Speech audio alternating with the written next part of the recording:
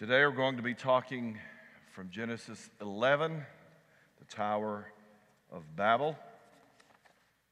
I believe that this passage, this event, the story is tied to most everything we've already studied in the book of Genesis. I think there is a connection between what we call the fall in Genesis chapters 2 and 3, tied to the flood in Genesis chapter 6 through 9. And now we have in Genesis chapter 10 the table of the nations, and in chapter 11 we have the Tower of Babel. The table of the nations listed in Genesis chapter 10 essentially marks a fulfilling on the part of mankind to be fruitful, to multiply and fill the earth. That's what God told people to do after He created all things. And so actually, Genesis chapter 10, if you were looking at this from a purely chronological way, would come after Genesis chapter 11, okay? So really, you have the nations listed in chapter 10, but then chapter 11 kind of goes back and tells the history of how the nations came to be. And there are 70 nations listed there. And of course, we brought this out many times over the years that in Jewish numerology, the number 7, the number 70, these numbers simply are symbols that represent things, and the number 7, the number 70 represents totality. All the nations. 70 are listed, but essentially this is a reference to all peoples everywhere. All nations, all tribes, all countries, everything. So God's creation, according to the table of nations in chapter 10, is man fulfilling God's plan. Of course, there's a problem that arises in chapter 11, and we want to deal with that. I'd like to talk to you briefly this morning about ancient Babylon. That's where the word Babel comes from. The word actually means gate of God or gate of the gods. And so as we go through this, it's going to give you some insight into the culture. Mesopotamia was the most populated, the most prevalent part of the world. It is what we would call modern-day Iraq and Iran, that whole area of the world. It was founded by Nimrod on the Euphrates River, according to Genesis chapter 10, verses 8 through 10. Nimrod was a mighty hunter, a mighty warrior, and so Nimrod was probably one of the most powerful men in the world of his day, and he built many cities, actually, and Babylon was one of them.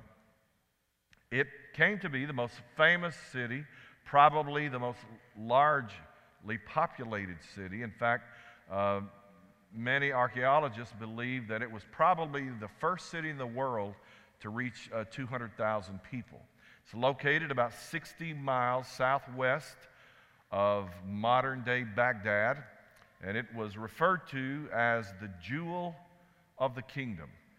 So it was the capital of the country of Babylonia, and it was famous throughout the world. In fact, its walls are said to be 350 feet high, 90 feet thick, and 100 brass gates all around the walls of the city. Just try to imagine something like that. If the walls were like that, you can only imagine what might have been inside the walls. Archaeologists have determined that the architect, the design abilities, the craftsmanship was unbelievable. It was much greater much higher, much more beautiful and intricate and ornate than that of any other part of the known world at that time. The Hanging Gardens of Babylon were said to be the seventh wonder of the world. And so these towers, this Tower of Babylon, many such towers, at least the remains, have been discovered over the centuries in this part of the world. And they are called ziggurats. They are essentially man-made mountains, sort of like the pyramids, right? But the structure was somewhat different, and they were simply man-made towers, and they usually had a temple either at the base and very commonly at the foot.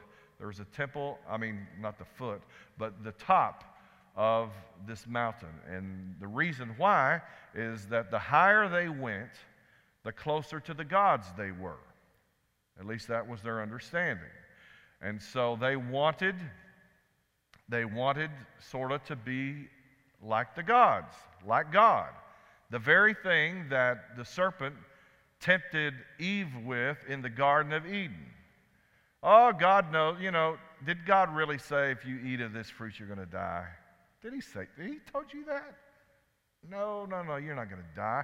The fact is, God doesn't even want you to eat this, because if you do, you're going to be like him. He don't want you to be like him.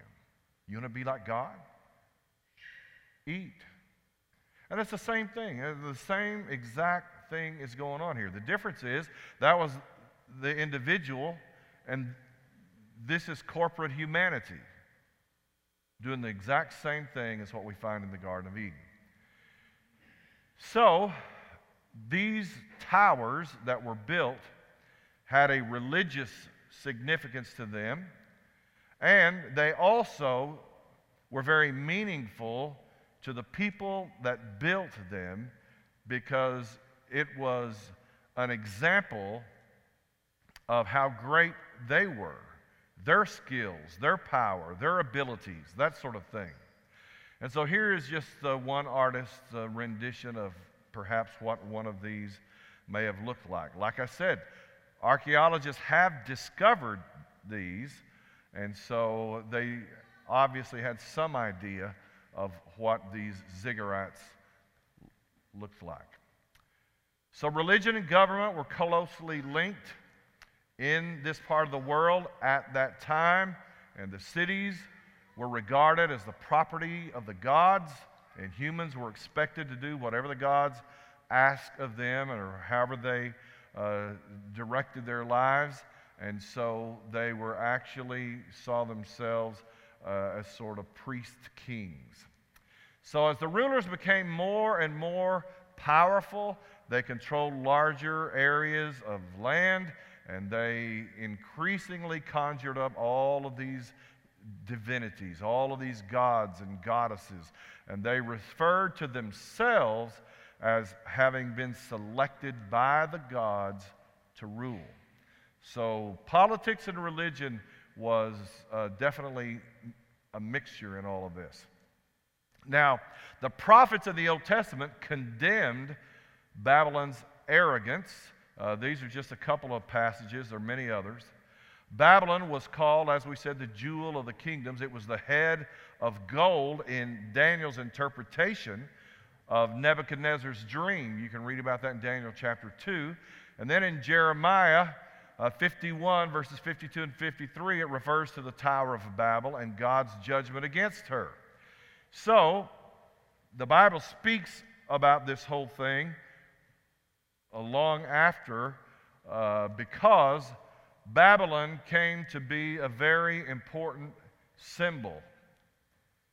It represented something. It is a story that represents something. And so what we want to do today is we want to try to identify the meaning of the story. We want to understand why this is in the Bible and what relevance it may have to us.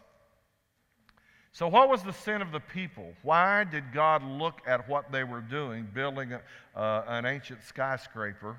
Why was that upsetting to God? Well, obviously, based on what we've already said, the connection that they had to the gods and the goddesses of this world, that's what they came to be. But actually, at this particular time that we're reading about in Genesis chapter 11, I'm not even sure to what extent, if any, that the people worshiped any false gods or goddesses. We don't have any information about that. We don't have any record about that. So evidently what they're doing is, like we said, related to what happened to Eve in the garden. They're trying to be like God. They're trying to reach God. They're trying to elevate themselves to a state, to a place to where they have no business. Okay? So, verse 4, the people said, otherwise, we're going to be scattered abroad from the face of the whole earth. Now remember, God's already told them to be fruitful and multiply. God has told them to scatter across the earth. Fill the earth. But that's not what they were doing. They were doing the opposite.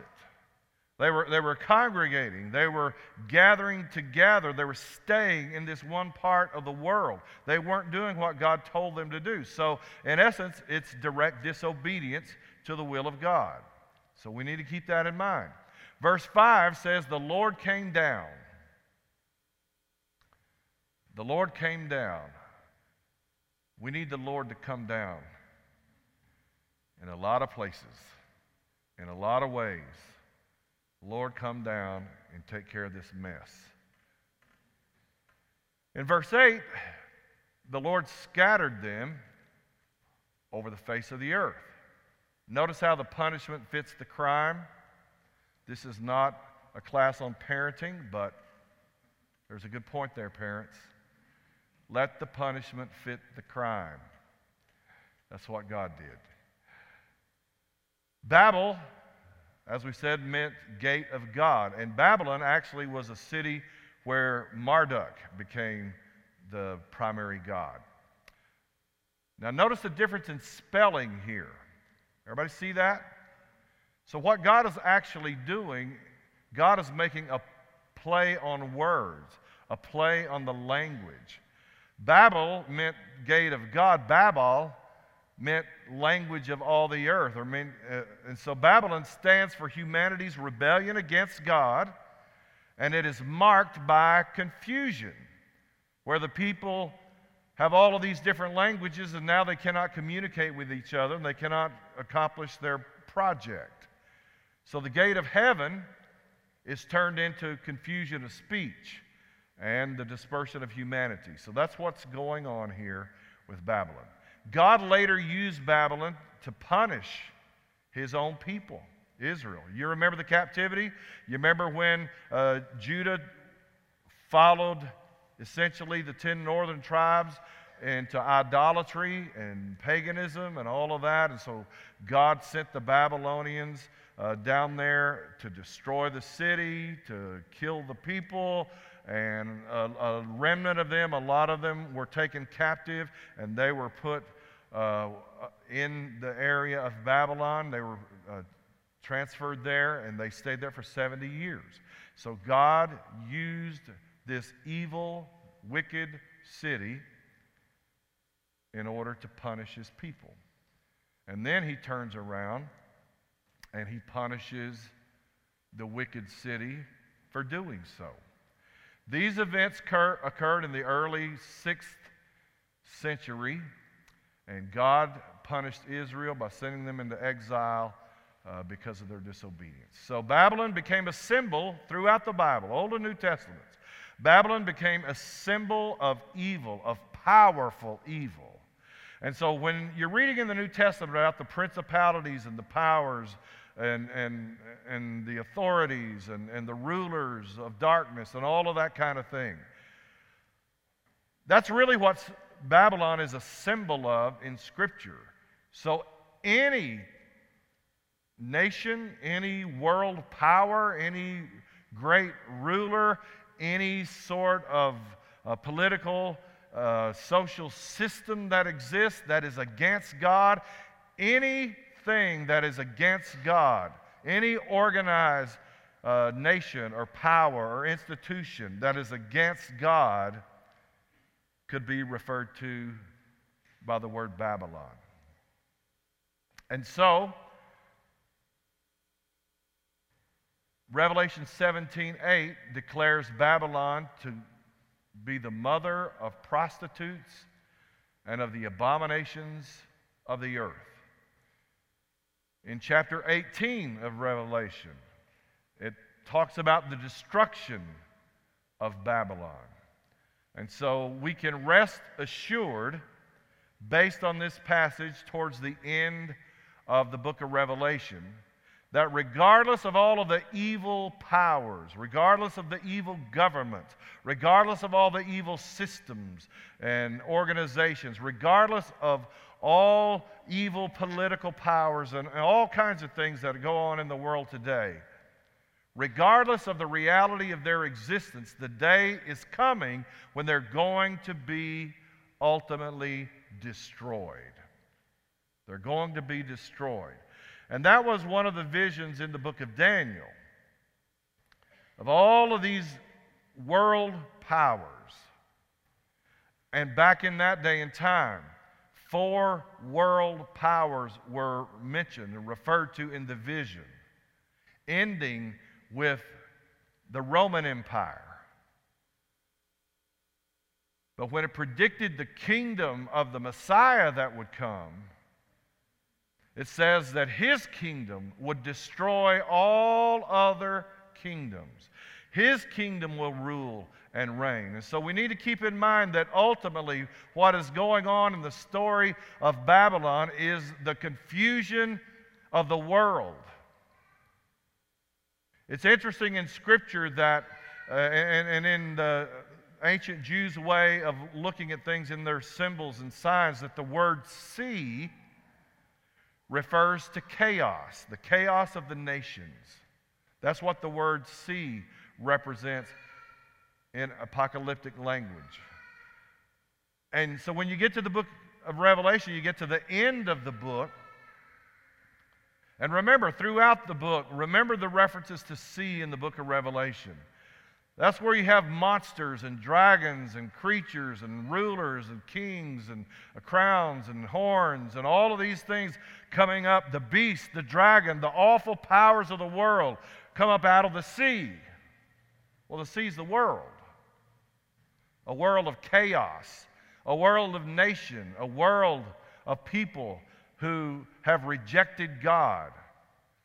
But then you get to the end of the book of Revelation, and it gives us a picture of the end when the Messiah comes and what the afterlife, if you want to call it that, will be like. The Bible says there was no more sea. Why was there no more sea? Because Jesus is going to overcome and rule all peoples. All peoples. And the nations as we know them, the world powers as we know them, they're not even going to exist anymore. Because there will be one power, the power of Jesus Christ. There will be one kingdom, as Luke prayed. There will be one nation. There will be one race of people. And those will be the followers of Jesus Christ, the citizens of the kingdom of heaven. So Babylon has been the symbol and the subject of many interpretations, but it's basically a type or a shadow of all evil powers, all evil rulers that reject God. So how did all this start? Where did all this come from? Well, I want to read some verses of Scripture, share these things with you. Psalm 89, verses 5 through 8. You might want to take some notes on this. You might want to listen to these passages because you're probably going to want to go home and study them. All right? Psalm 89, verses 5 through 8. Let the heavens praise your wonders, O Lord, your faithfulness in the assembly of the holy ones. Your faithfulness in the assembly of the holy ones. For who in the skies can be compared to the Lord? Who among the heavenly beings is like the Lord? A God greatly to be feared in the council of the holy ones, and awesome above all who are around him. O Lord God of hosts, who is mighty as you are, O Lord? Now, look at the passage. The heavenly ones, the holy ones, those gathered around the Lord. A council is mentioned. In other words, with God are a multitude of spiritual beings. Remember in Colossians 1 when it talks about Jesus created all things, it says all things that are visible and invisible. There's a lot that God created that you and I cannot see with the human eye. And there are beings, there are persons, there are realities of beings that exist that are not human beings. Okay? They're not humans. They're angelic beings. We call them angels. But there are different kinds of angels. There are different states of being. There are different powers and authorities among angelic beings. There are cherubim. And when you read in Scripture the picture of a cherubim, Google it if you want. Just Google it and look at artists' renditions of what a cherubim looked like. Whoa. Interesting, to say the least. There are angels like Michael, who's called the archangel, the big dog angel. There are other angels that seem to have immense powers and authorities over other angelic beings.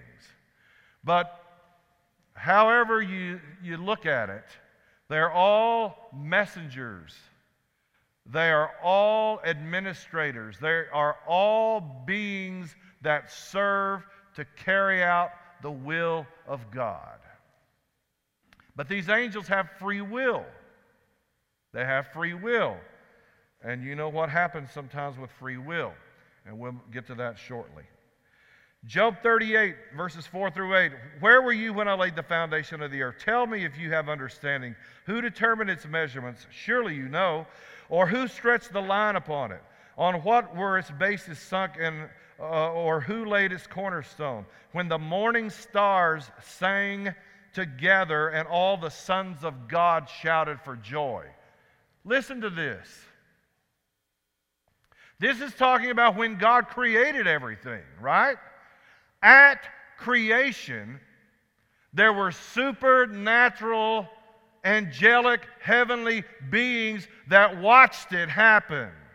They were there. So, they had already been created. Before God created the earth, before God created man, God created angels, angelic beings. And they were there and they watched it. And the Bible says they sang. The stars sang.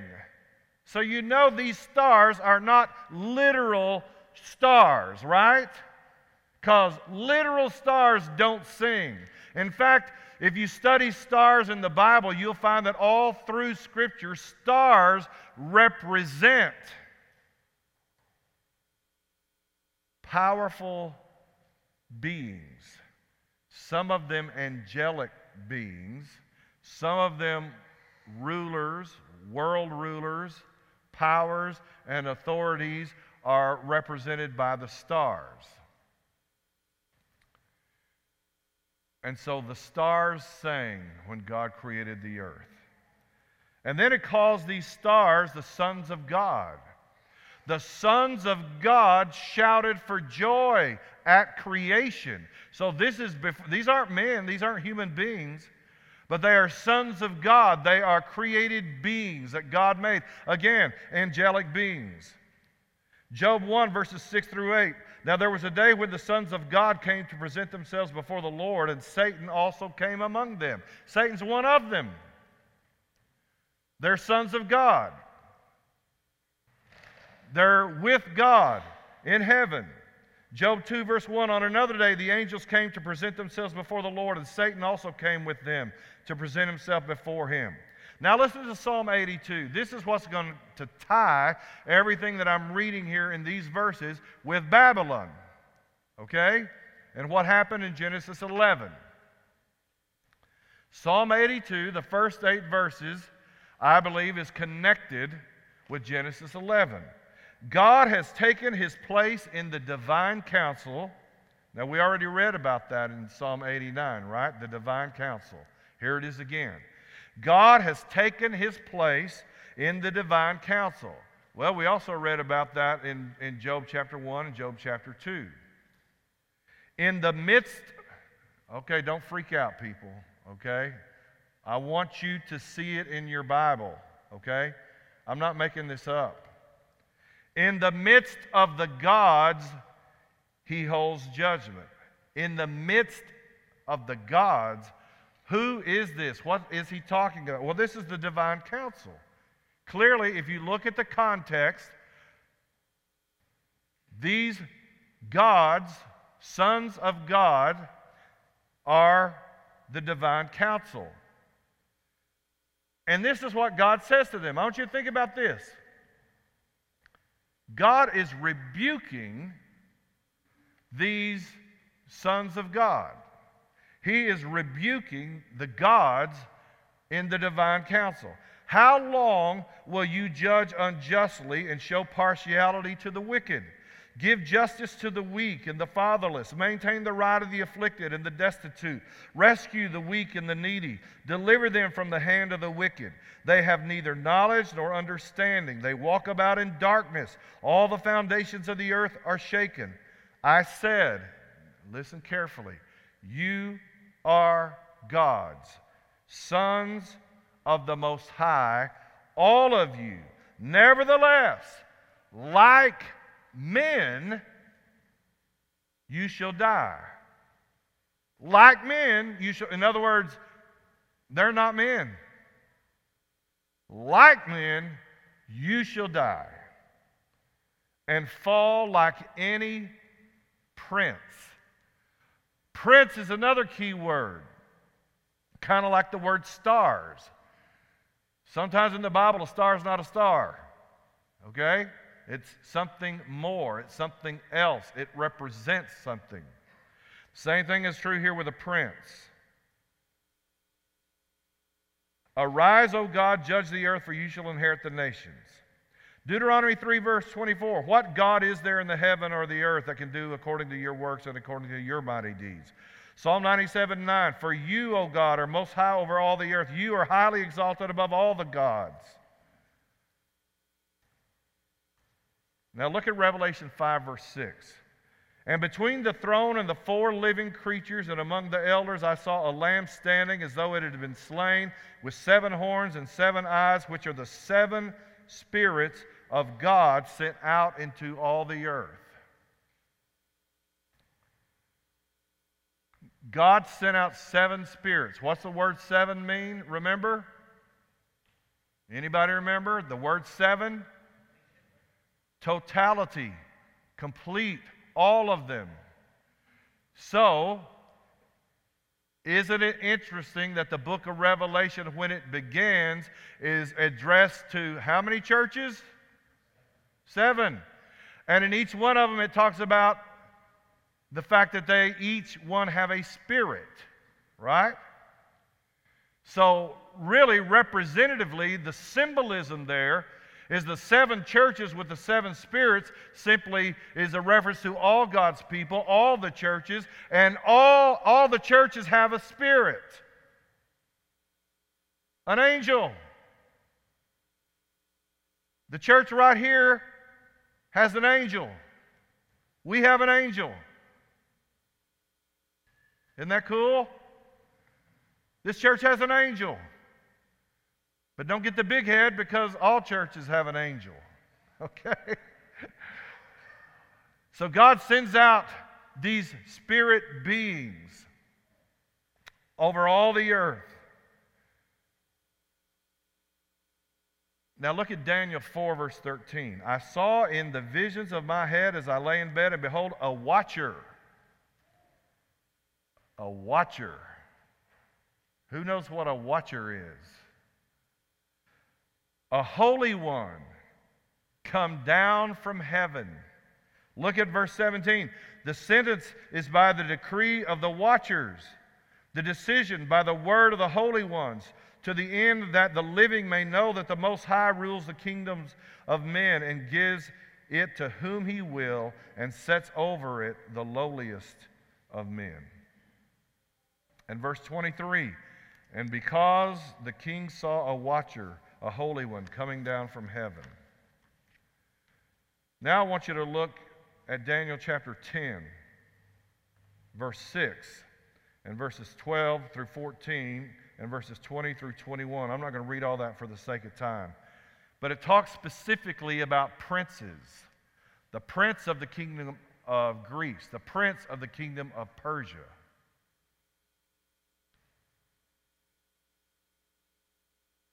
And an angel was fighting with them. Michael the archangel is fighting with these princes. These aren't people, folks. These are not people.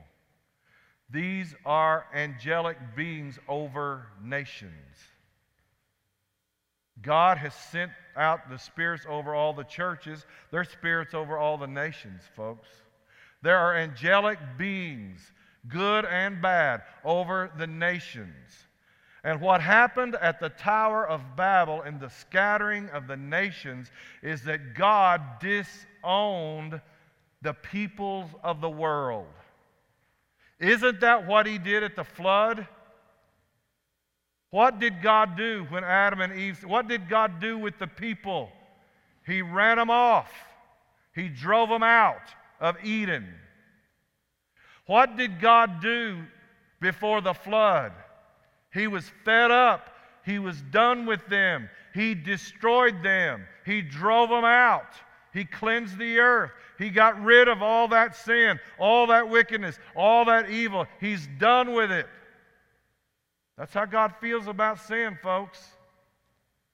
And now, later, as there are more and more people over the earth, and especially in this part of the world, God is done with mankind again. So what does he do? We're left hanging. In Genesis chapter 11, we're left hanging. Genesis chapter 12 finishes the story. God disperses the nations in confusion. Ever since then, nations all over the world have waged war against each other. They've fought, they've sinned, they've rejected God in one way or another. They have oppressed people. They've done all kinds of damage, all kinds of abuse. The world is in a big mess. But God was not finished, and he is not finished. And he rose up a man by the name of Abraham, and that's who we're going to talk about next time. And through the seed of Abraham, God begins his work to create a new nation of people. Praise him, come on up. A brand new humanity. God is creating a new humanity. So all the other humans, all the other nations, what were they called in Scripture? Gentiles. Gentiles. You know what the word Gentiles means? It means nations. God rejected the nations because the nations rejected God. He rejected them. He put angelic watcher beings over them. And those created a lot of trouble. This is one of the most fascinating passages in the Bible, and I'm going to be done. I was going to skip it, but I'm going to share this with you.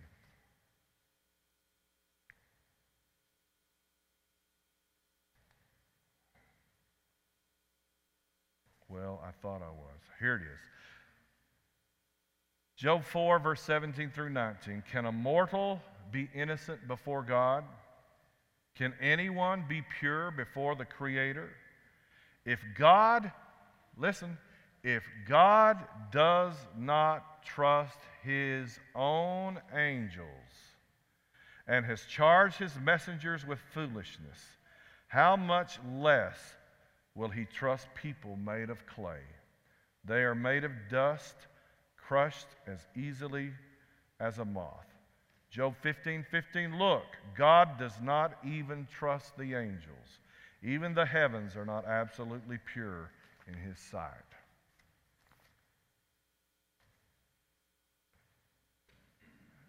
Satan's not the only fallen angel. He has a whole host of demons, and some of them rule, oversee, are administrators of nations. That's why the world's so messed up. People want to blame God for all the bad things that happen in this world. You are barking up the wrong tree. There's a lot of evil and sin in this world. And today, I hope you can see from the Word of God where it came from. And I hope that in doing so, you understand how very much you need Jesus Christ.